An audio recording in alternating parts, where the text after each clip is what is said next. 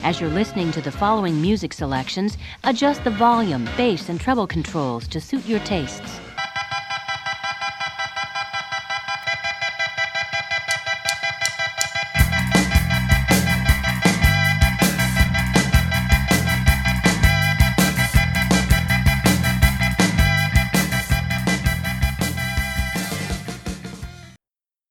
Nice, there it is.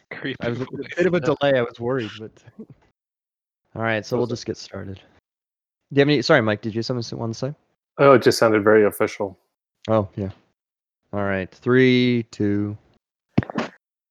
Welcome to Android's Dungeon on CFRU 93.3 FM, based out of the University of Guelph, Ontario.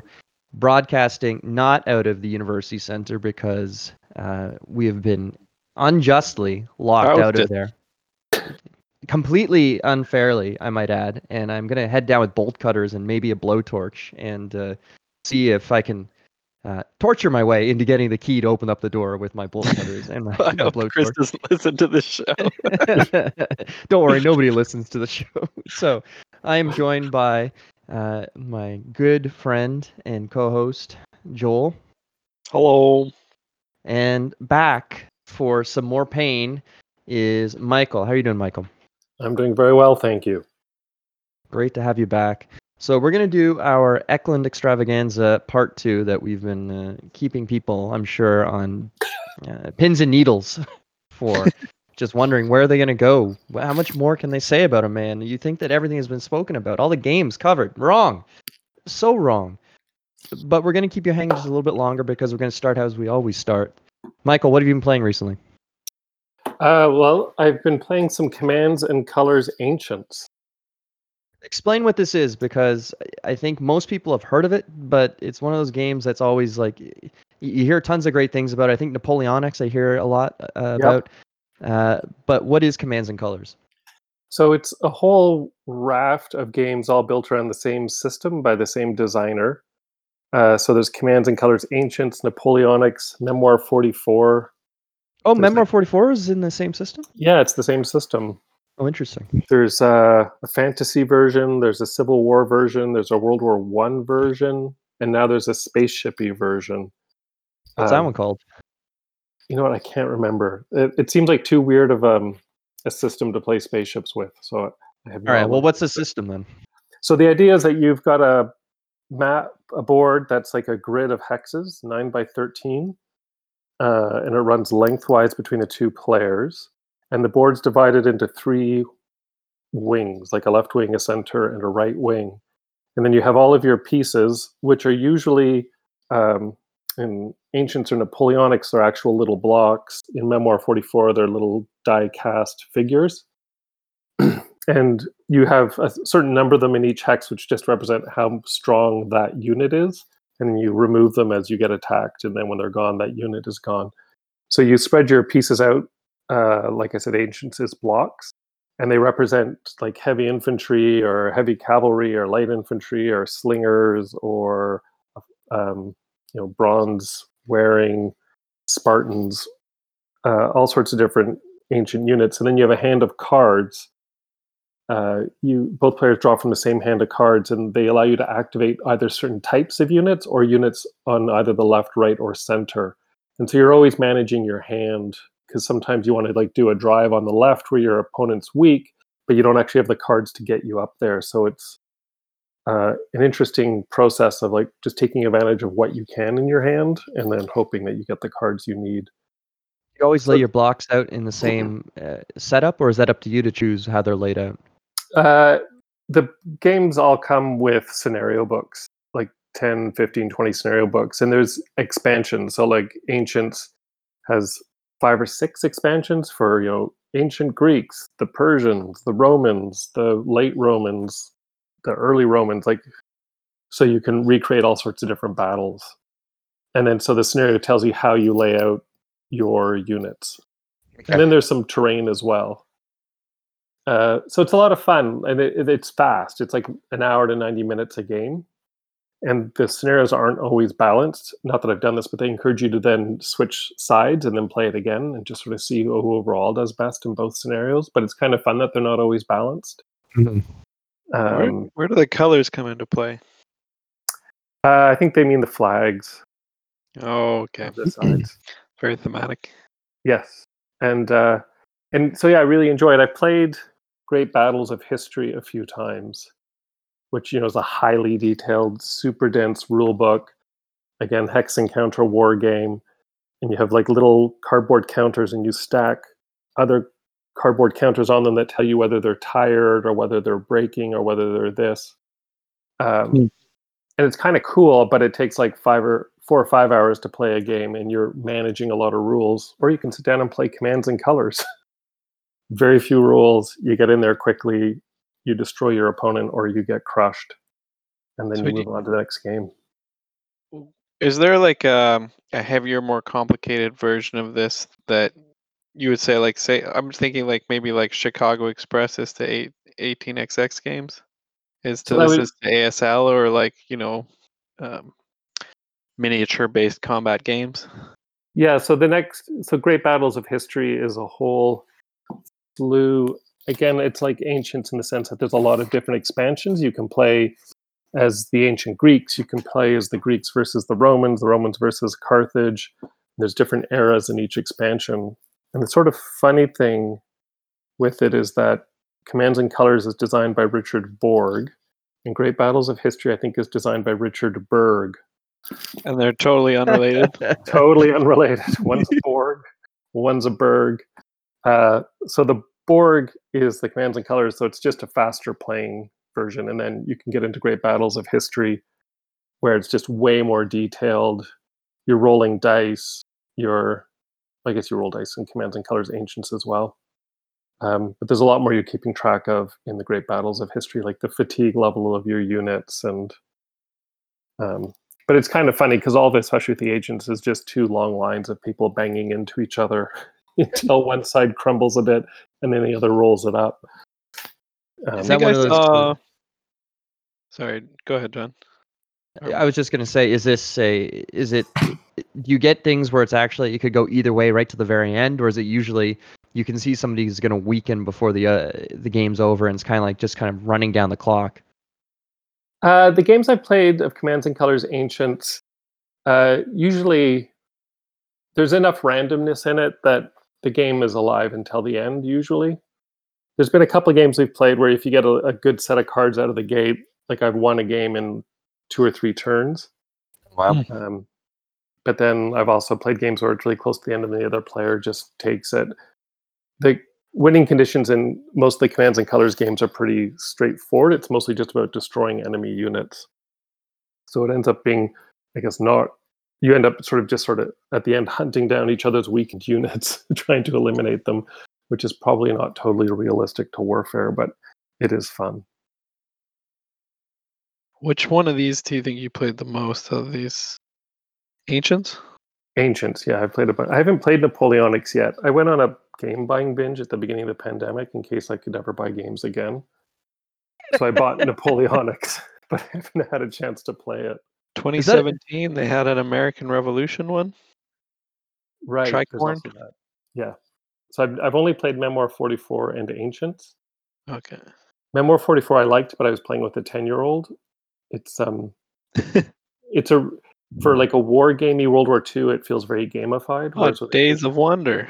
Yeah, Yeah. you always see it when you pick up a Days of Wonder. So if anyone listening has ever purchased Ticket to Ride, you'll see an ad for Memoir 44 inside the box, which is kind of funny that this is all coming into, because a lot of people swear by Memoir 44, like they love that game, but it's something that no one I know owns a copy of, and no one I know has ever spoken about. So did you beat the 10-year-old?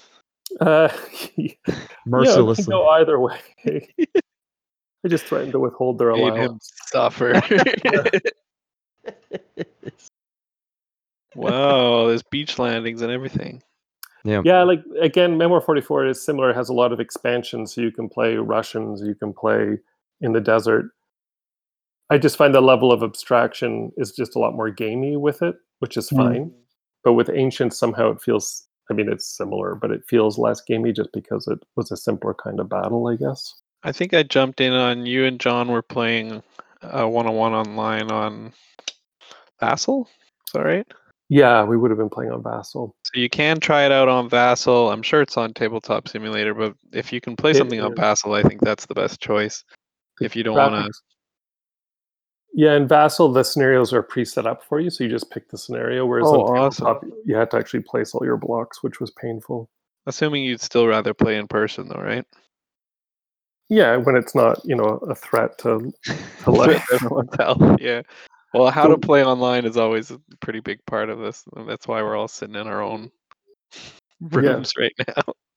There is an interesting thing they do with all the commands and colors too, where you can play an epic version where it's like 3 boards wide and you play with 4 players on each team.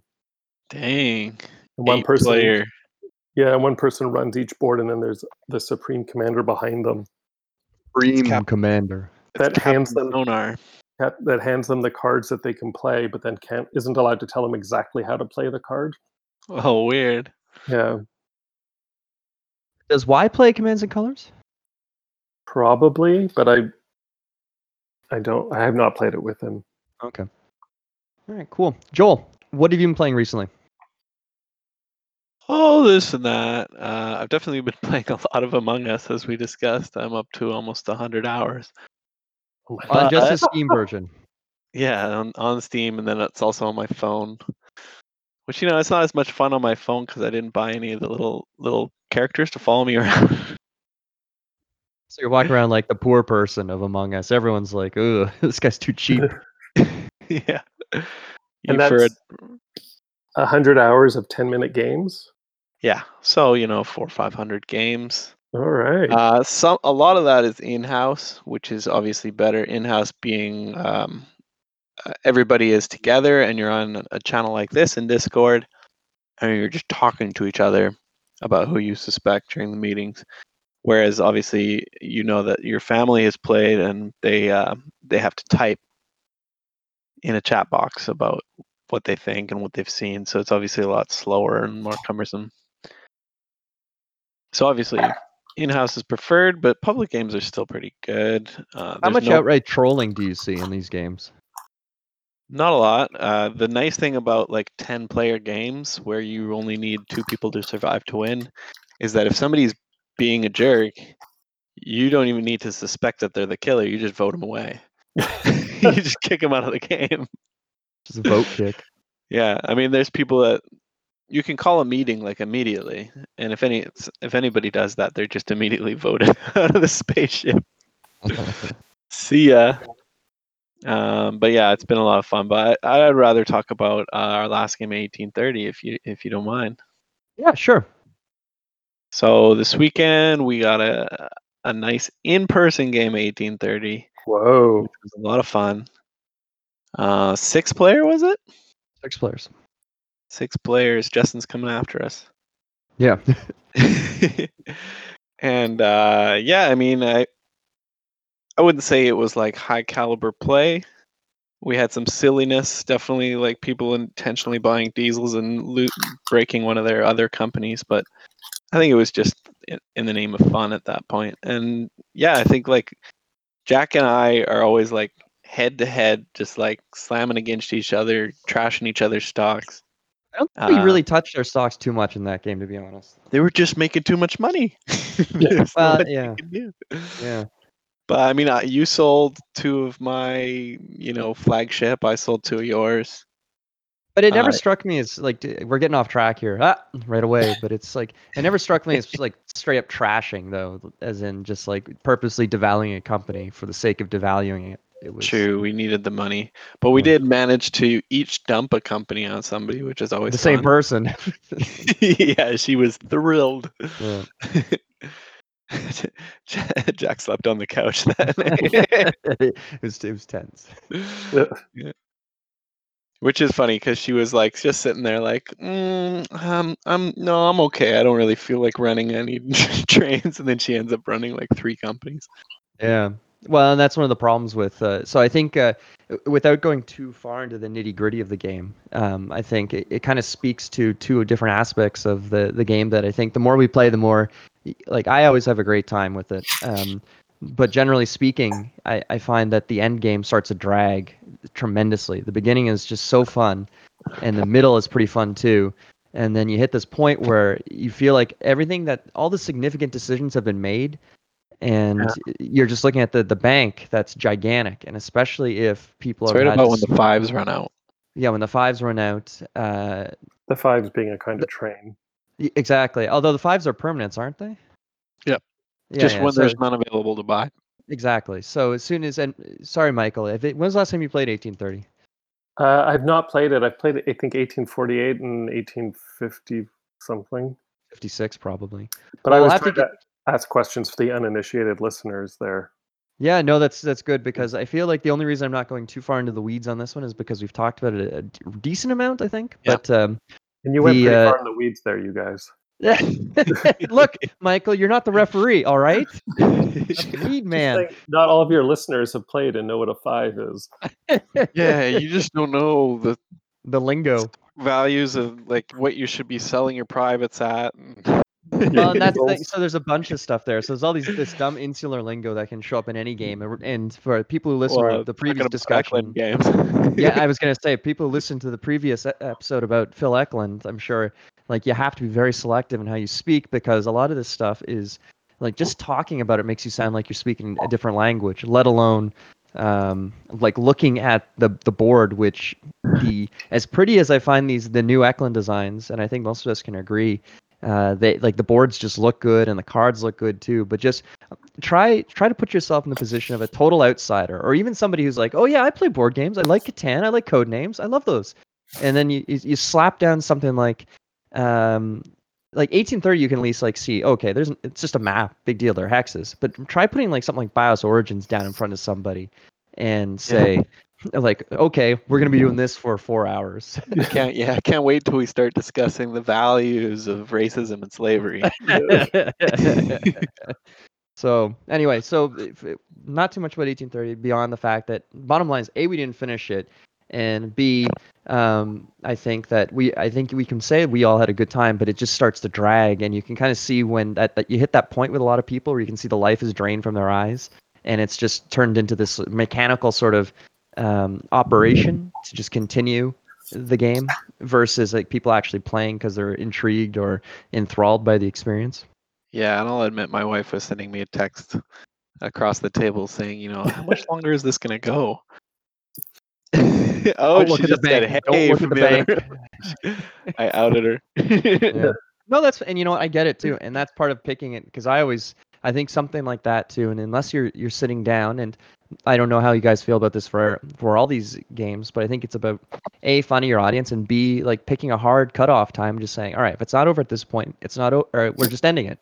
And so what if it's not done? To do that. I don't think you should be afraid to just call it quits as far as a matter of etiquette, unless it's just one person who wants to leave, and in that case, I think the etiquette is to stick with it personally. But how do you feel, Mike? No, that's a good question. I mean, it makes me think of playing Risk a million years ago, when one person was maybe going to win after 7 or 8 hours of play, but it was going to take them 2 more hours to beat everyone. Yeah. So, because we've done that with a few of our Origins games, where we've realized we could play it out a bunch more turns to really fight it to the nitty gritty, but usually it's midnight. Well, the ending, like we'll talk about it later, but the end of that game is so ridiculous. Just the way that you can end. Anyway. All right, don't spoil it. We're going to get to that in a second here. So I'm going to say the last thing I'll contribute to the what we played with a similar type of or something we all participated in, and we got to play Wavelength, which is the game that Joel got me for my birthday, which was extremely nice, and I was so excited we got to play it. Pardon me? And generous and kind. Generous and well, don't push it, all right? And it was the reason it's I don't know. Had you heard of it before I brought it up to you, Joel? Nope. All right, cool. So the reason I heard about it is because people were saying it was one of their favorite new party games of the year. And I think party games, generally speaking, can go like two directions. They can either be like somebody drops something like "What do you meme?" on the table at a friend's place, and this rictus grin appears on your face, and you're just being polite. And I just bought that to play at Thanksgiving. Uh-oh. Well, enjoy, Michael. Yeah. No, the 10-year-old and 6-year-old in my life will love it.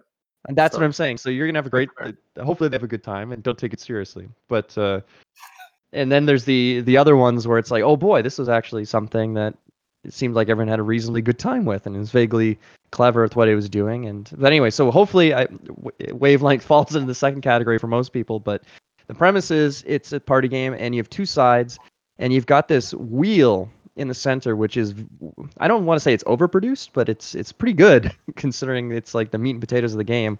And what you do is you spin this wheel, and it randomly puts this little spectrum of like a little pie chart, a little section of it in somewhere onto the half of a wheel, and the bottom half is obscured.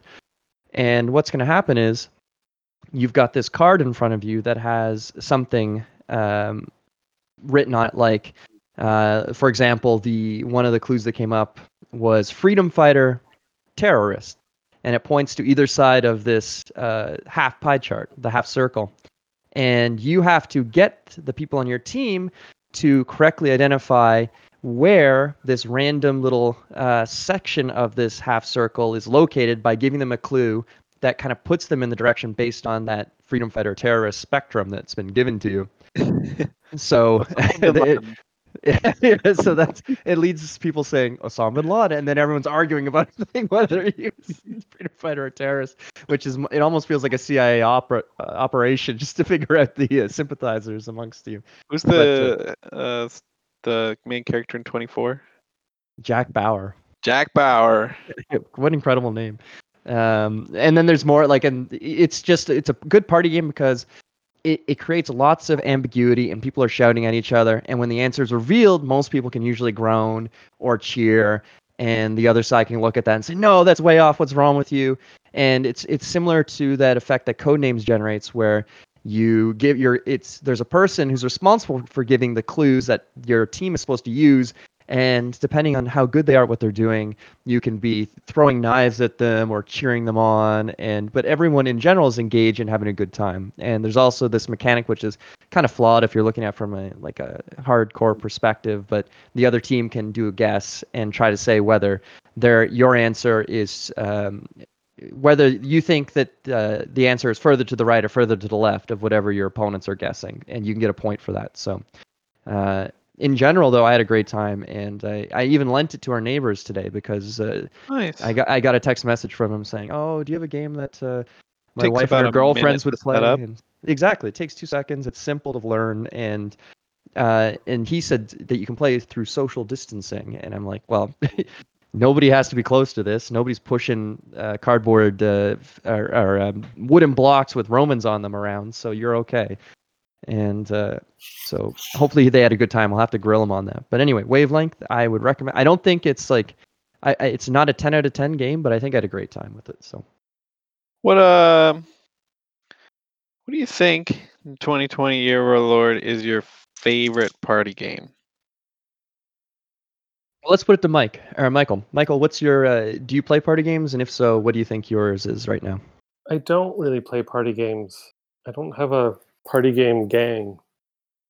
Uh-oh. Yeah. What about your Thanksgiving? Uh-huh. Well, I guess Know Your Meme is my favorite party game. What do you mean? Yeah. That one. What do you mean? Nice. I think. What about you, Joel? I think I'd say it's Panic Wall Street.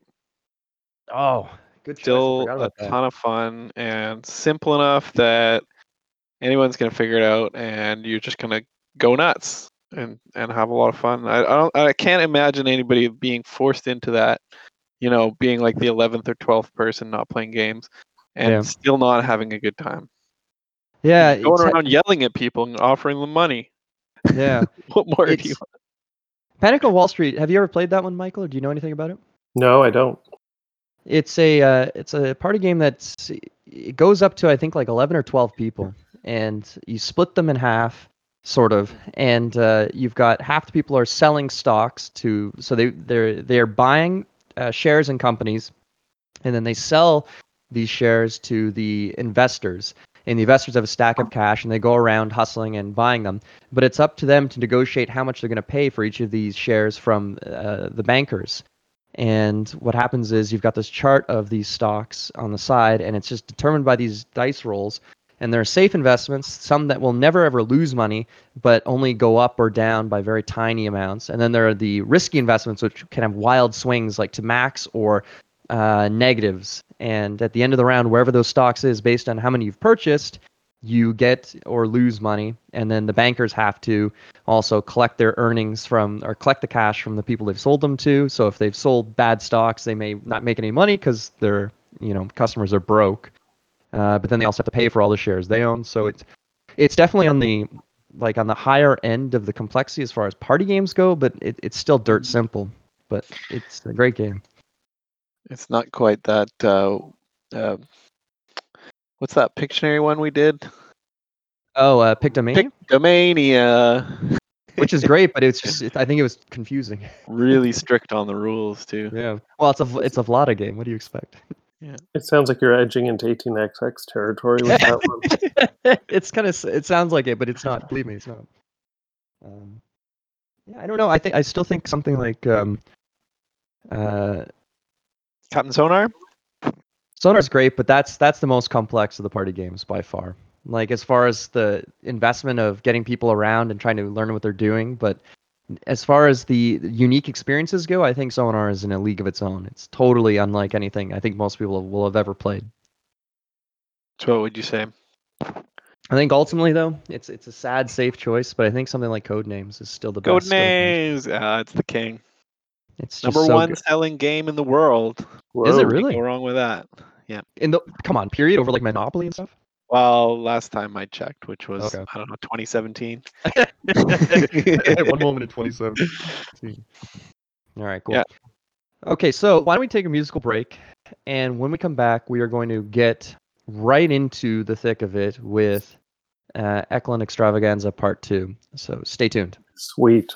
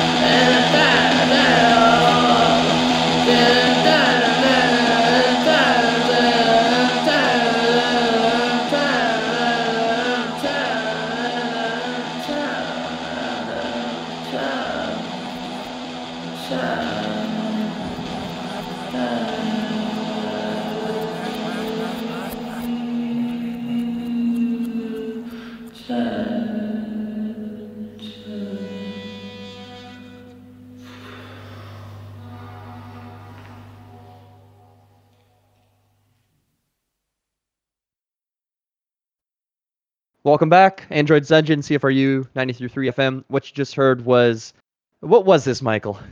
So I've been on this kick of krautrock, which is not quite a genre of music, but like a zeitgeist of music in the late 60s, early Zeitgeist. 70s. I Cool it know. with the German, all right?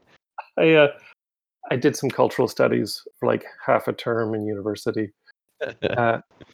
So it was kind of like a bunch of different bands in Germany trying to kind of create their own scene, I guess, in the late 60s, not to be so much influenced by the Americans or the Brits. So that's a band called Neu, I think that's how you pronounce it, and a song Lila Engel. And Neu are pretty funny. They did 4 albums. The first one, it's 2 musicians, a drummer and a guitarist. They did their first album, which, is a classic now. I don't think did very well at the time. They did their second album, but they bought so many new instruments that they only had enough money for studio time to record half of the album. So the second side of the album is a single they'd done previously that they just sped up and slowed down and did remixes on it. And then their third album, they had creative differences. So one musician did the songs on one side and one musician did the songs on the other. And they sound really different from each other. One Are they both good, though? Yeah, I like them, but one's kind of new agey and one of them is just, almost inspiring punk. Like it sounds like PIL or something. I didn't realize, because I think last time we spoke, because I was doing a little digging on stuff, I didn't realize Tangerine Dream is considered krautrock. I always thought they were just kind of like 80s sort of new wave, ambient or space stuff, but I don't really know much about them. Yeah, well, they all came out of that scene too in the late 60s, early 70s. There were a lot of flutes as well back then. Like Kraftwerk started with a flute. I had no idea. Yeah. All right, cool. Well, moving on from krautrock to Ecklerrock. Phil Eklund. We talked previously about his games BIOS Genesis and BIOS Megafauna. We now move onwards in history, and close your eyes and envision the clouds moving over the planet, and mountains shift and crack, and glaciers move, and rivers and oceans ebb and flow, and all of a sudden, out steps a hobbit. Welcome to the world of BIOS Origins. Michael, set it up for us. What is BIOS Origins? All right, so BIOS Origins is the third in the trilogy of games, and it concerns itself with the emergence of consciousness and humans. And he points out not the emergence of intelligence, but the emergence of consciousness. So the game starts with 4 different hominid species spread across the earth, and it's about the development of the different species. And as the game goes on, you start as a species, but as the epochs change, you start to represent a religion, and then a language, and then an ideology. So it's kind of about the waves of these things going back and forth across the planet as it develops. How are these abstract concepts represented in the game? Well, so like all the BIOS games, it shares some stuff in common with Genesis and Megafauna. For one thing, there's an event deck. So there is a deck of cards in Genesis, and Megafauna, the card is drawn every turn and has events that impact the game state. In Origins, the players elect whether or not to draw the cards. But as with the other 2 games, that is the game clock. When those cards are done, the game is over. So players start the turn by maybe pulling one of these event cards, which can give them abilities, but also can change the game state of the board. Part of the board at the beginning throughout the game is obscured by jungles or deserts or frozen ice or inland water. And so when those cards get changed, you can move those geographical limits around, which has the impact of like damaging your opponents. And then the cards also can give you abilities. So there's that quality that is in the BIOS games. And then there's also a card market. And in BIOS Origins and in BIOS Megafauna, the card market is you're buying mutations that make your critters more powerful or more better able to survive. And in BIOS Origins, those are ideas. So things like a pit-fired oven or a skin boat.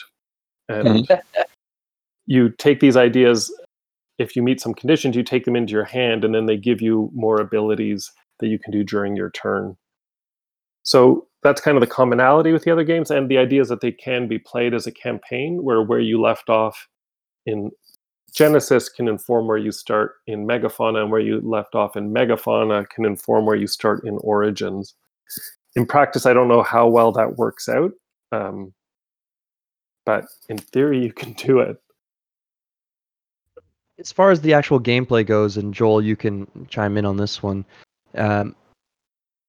What type of gameplay is there? Are you just sitting here buying things? Is it a deck builder? Is it a worker placement game? Or is it actually this very Eklundian 4X style game? It's Eklundian in that, same with the other games actually, is you're doing your tableau building. So you're trying to get kind of a hand of cards. And the more cards you have, the more actions you can do, because each card has an associated action. Yeah, And it's so- almost like a combination of these things, right? Because it's the tableau building of like, let me get as many actions as I can. But at the same time, it's kind of like a worker placement in that the elders go out in order to gather you some kind of technology. And then it's also a 4X because you've got the board where you're spreading across, right? And kind of a dudes on the map, and that you're Mhm. on the board and you're attacking each other periodically. Yeah. Which raises part of the tableau is you have what is the brain map, which represents how much of your energy is tied up in emotions, and how much in language, and how much in free will.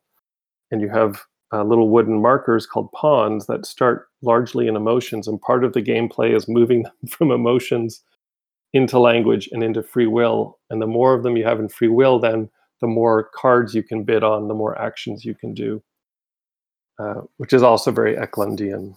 Yeah, and we're talking about the more actions you can do. I just brought up the player aid because I thought it'd be fun to kind of go through some of them. And there are 21 actions.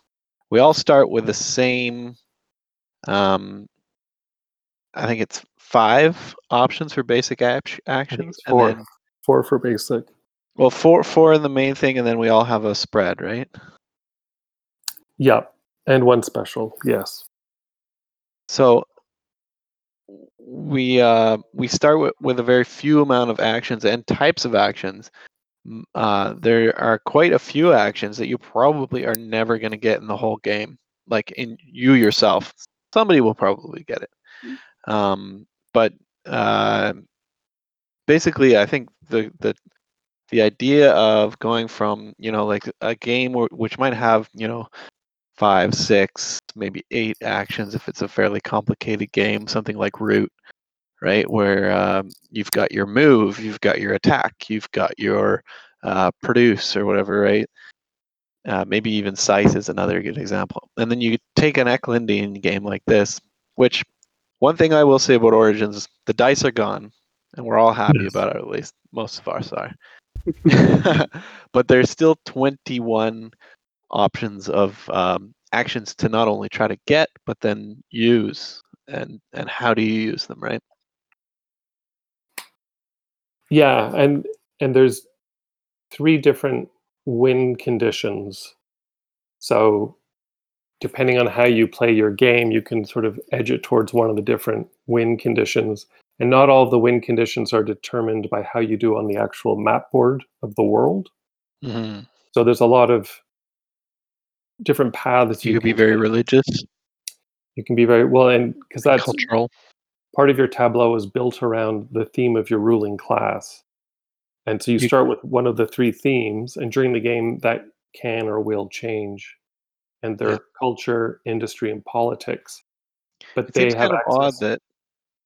odd that industry, which builds you cities, doesn't score cities today.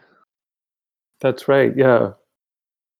The so along in the game there's 6 tech tracks that you can move along, and the more you move along them, the more different abilities they open up. And 2 of each tech track combine to help create your score on one of the 3 scoring paths. Oh, I'm sorry, I have a dog here. And then added to that is kind of those tech tracks only ever go up during the game, so your score on those only go up. But then there's a third element which is variable and can go up and down during the game, and so that's kind of where you vie with people for power. So one of them is cities. So whoever has the most cities, they add that to their score. So against that person, if they're going to win in that way, then you put your energy into destroying or converting their cities. Yep. Jack and Mike, you want to rapid fire, see if we can run through some of these 21 actions and just say what we quickly think of them? Sure. You guys know more than I do, so Let's this start could at be the very top. one-sided. So, specialize. So that's how you go into the card market and get cards that give you more actions. The idea with those, Specifically, that's jumping out into the market. jumping out into the market, and those, right? So then I guess we'll get to the next one. That'll Yeah. explain. As far as actions go, that's essential, right? You need those elders out there to do just about anything at the beginning. Yes. And then invent, the second action. So yeah, and the card market is made up of 9 cards, 3 from industry, 3 from politics, and 3 from culture. And they all have different actions on them. So you put your elders on the ones that you want to try to get into your hand and hope that you can invent it before any of your opponents do. And then you take it into your hand, and that adds actions. Yeah, and then yeah, that card goes into your hand, and if it's an invention, that invent action is actually below it, which means you get to immediately do that thing, which is kind of fun. Yes. And they come and go during the game. They're considered ideas, and they come and go as, the pit-fired oven will disappear when you start getting analytical engines, for example. Yeah, and later on, sometimes you just don't have enough room for all these ideas, and you have to cull one. Yes.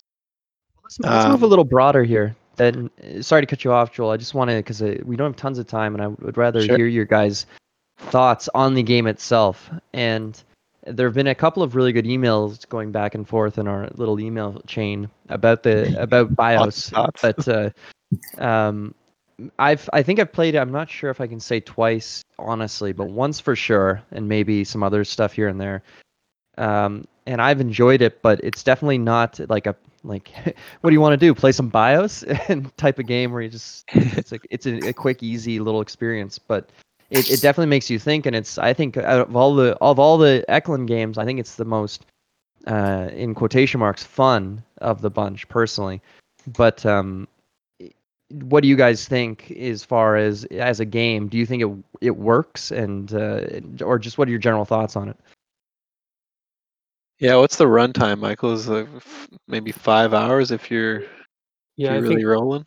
Our games have been 5.5 hours. The funny thing about the game, but it's not. There's a lot of rules like all the Eklund games, but like a lot of the Eklund games, they all actually, once you start playing it, they come together pretty easily. And so when we've played, we've brought in new players, and they've picked it up very quickly. So even though all the nonsense that Joel and I were just talking about sounds weird and obscure, it's pretty streamlined, and the game builds on itself. So you start with very few actions that you have to focus on, and as you master those, it expands, and then your ability to play also expands. So it feels a lot more daunting than I think it is, but it is long, and so our games towards the end have gotten a bit tough. Yeah, and the funny thing about the length of the game is it's actually dictated by the players. The game will not move forward at all unless you do a specific thing at the beginning of your turn, which is to challenge the gods. Some crazy active god will occur, like Michael was describing. The ice can shift into water, or deforestation, or diseases. Bunch of diseases and economic crises and and leftist dictators might occur, and then basically that triggers a bid. And so, like we said, with the specialized being essential to get your elders out on the board, whatever elders you have out, as well as ambassadors, everything like that, are what your currency is for bidding. And if it's a religious event, blah blah blah. The point being that if you don't this is the only way to move between epochs. So if nobody is doing this, the game will actually just sit there and you'll just never move forward. But it tends to be that, the people that are ahead will try to challenge the gods. But if everybody did it, the game would actually be much quicker. Yes. But usually you don't want to do it if you don't have a chance to win, right? Well, the game seems to have a little bit of a runaway thing. Yeah. Where it's been a problem. Which has been a problem. And it's a lot like a lot of the other Phil Eklund games, that the game itself can kind of conspire against a player. Yep. Just not necessarily through their own poor playing, although sometimes they make just one bad decision at one point. But the games are very non-linear. Like there's a lot of different vectors coming in that are changing it. So you don't have that much control. And so it seems in our games that one player usually gets kind of reduced to not having a whole lot to do. Yeah, you're kind of alluding to the two main problems we've found with the game. Even though it is a ton of fun and I do love it, I'll say that just to get that on the table. One is that somebody will end up behind and stay behind and end up with like a 40-second turn where everybody else is taking 15 minutes on their turn. And then the other problem that we haven't really got to yet is that the game has to end by somebody ending it at the beginning of their turn after everybody else has gone, and the chances of them still being ahead at that point is usually pretty small. Yeah, so we had one game where it seemed like we might end up just going in circles of everyone. If you didn't play their turn, they know they'd be able to get ahead and win, but they have to trigger the end of the game first. So they do what gets them ahead, but then everyone else catches up during their turn. Exactly. But in our last game, I think we decided you actually clearly had a lead because you won the last game. Yeah. And I think there was the game before that we decided nobody could catch you. Right. Although I think that one was a bit more in question. Some people felt they might have been able to catch me, but contentious. But it's a funny game because I come out of it sometimes frustrated, but then a day later I want to play it again. And I think it's something to do with the non-linearity of it, that there's just so many different things that can happen or don't happen in a game that you never quite know how the game is going to go. Yeah. And there can be late game reversals for people. So and like Jack said, there's been pages and pages written after games specifically about the one game that we played by everybody that played. I don't think you can, if there's anything to be said about it, that it's that at least provokes conversation afterward, like that Tarantino having a pie and chatting quotation. I'm still on the fence whether it's an actually good game or whether it's just a neat simulation, because I think game-wise I haven't played enough to really feel confident to say so, but it's definitely something to do with your time, and God knows it's better than a lot of other things out there. And I think that because I want to talk about High Frontier before we run out of time, but I just want to say lastly, and Joel, and I don't know if you've had a chance to play it yet, Michael, but I think one of the greatest crimes is that Tapestry came out and everyone was kind of fawning over this design that I thought was just one of the weakest designs I've experienced, like I've had the opportunity to play in a long time, from a major publisher like Stonemaier. But to have people actually defending it too and saying it was actually no, you're wrong, and then to play BIOS and be like, no, this is the real good, like this is what Tapestry wanted to be, but was too cowardly to embrace, versus Eklund striving like the Ayn Rand Superman that he is, and coming in and designing this project. But and ironically, I now have a copy of Tapestry that I got for free from somebody that didn't want it, and I still haven't played it. Yeah, well, and that's the thing. Why would you when you got Origins floating around personally? Yeah, because I think you're teaching basically the same game, except one's way better too. So, well, that's the fun. And we talked about this with BIOS Genesis. Like as a game, it's tricky as a game because obviously it is one. Like there's rules, but it's hard to master because depending on how the cards go or where you end up in turn order, it can kind of knock you out for a long time. So it's not like a tightly designed game experience. Mm-hmm. And I wouldn't call it a simulation because the map board at the end and your ideas don't actually look anything like modern day life. Like you can still be doing kiln pottery and have airplanes in BIOS Origins. Yeah. But just it's so kind of the interplay of all the elements is complex enough that it feels sort of like real life, I guess, in an interesting way, which is what makes it so compelling. Yeah. And I think we can transition into High Frontier by talking about the theme, because let's catch up. We started with Biosgenesis. We're all pre-cellular life going into cells, hopefully, and then hopefully ending up in some kind of organism. And then in Megafauna, we get to be the organisms and crawl around a very dangerous planet. Yeah. And then in Origins, we have now become I don't know, what would you say? Humans. Conscious. And then, you've got what? Denisovans, Sapiens, which obviously are the winners. Neanderthals, hobbits. Neanderthals and hobbits. And then I guess, I don't know how the water version works, but you've got mermaids? Well, yeah, he's got a funny variant where you can play as water creatures. And then obviously by the end, like you said, we're learning about airplanes and computers, and Rockets, eventually we nuclear figure bombs. out space travel. And where do we go from there? So with High Frontier, I think we should flag that we're talking about 3rd edition because there is now 4th edition out. Yeah. But I've not played that. It's very similar to 3rd edition, though. So High Frontier, well, Phil Eklund was an actual rocket scientist. And it's his a wheelhouse. game. It's his wheelhouse. And it's He's a game. never been a pre-cellular organism. But No, he has been a rocket scientist. That's right. You have to guess at some stuff in that. But so High Frontier, you have the board is a map of the solar system. And it's a very abstracted map, and it's really beautiful, where there's the celestial bodies, and then there's paths marked out, kind of with how much fuel you have to use on them to get between the different celestial bodies. So you don't get to just move anywhere. You have to move along specific paths to do so. And you start on Earth. And you start, again, it's a bit of a tableau builder because you've got a market of cards, but this time it's just a few Two-sided cards. cards. They're two-sided cards.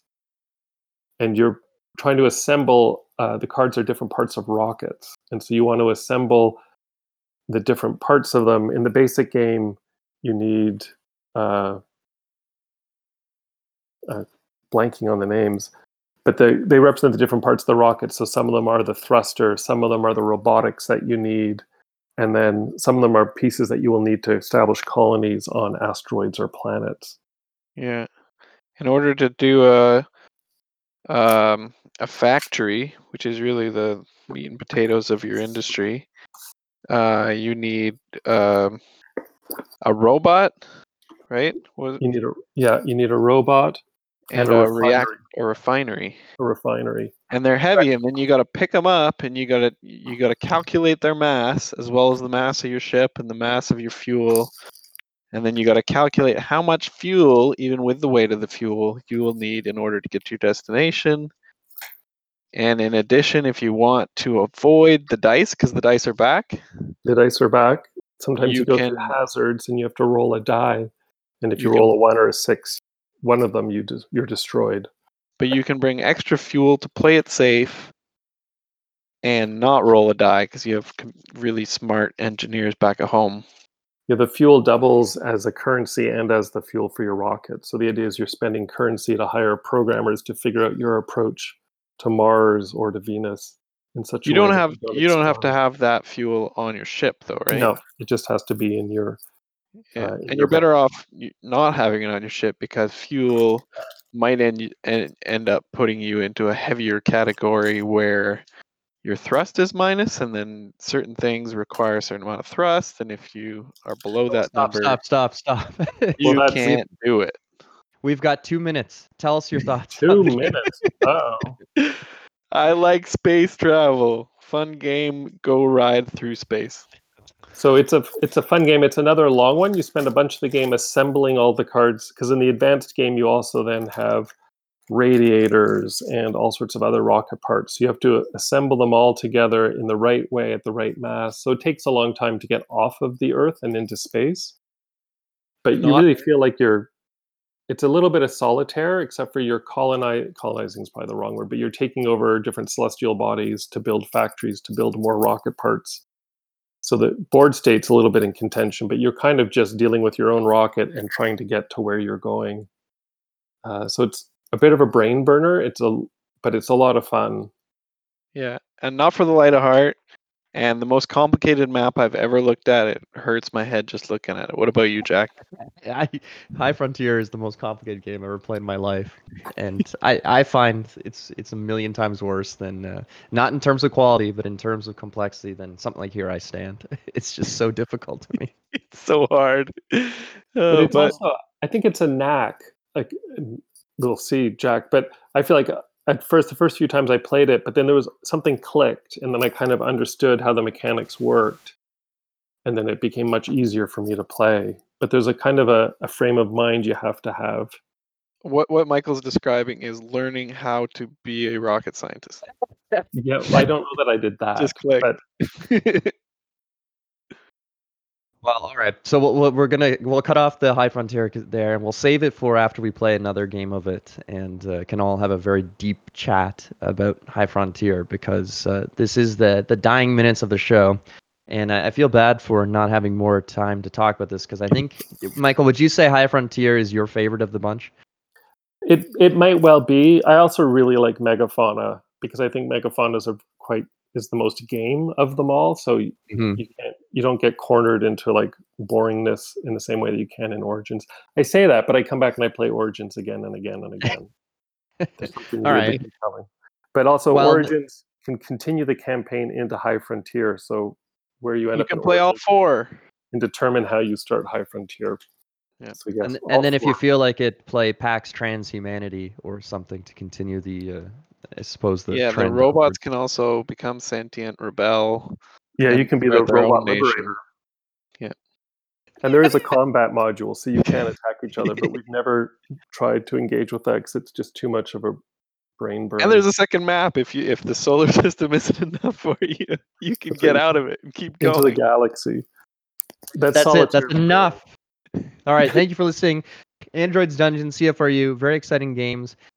Michael, thank you for joining us for the part 2, and hopefully we'll get you back again after we get some more Eklund stuff under our belt, or just in general for chats about some of the games we've been playing, because it's always a pleasure. Yeah, it's been fun being here. Thank you. All right. Thank you very much, and thank you for listening to CFRU 93.3 FM, whether online or through your various podcasting websites, whatever you prefer. And hopefully we'll be back in studio one day, but until then, continue listening to us in our home setups. And stay safe. We'll talk to you later. Bye-bye. Good night.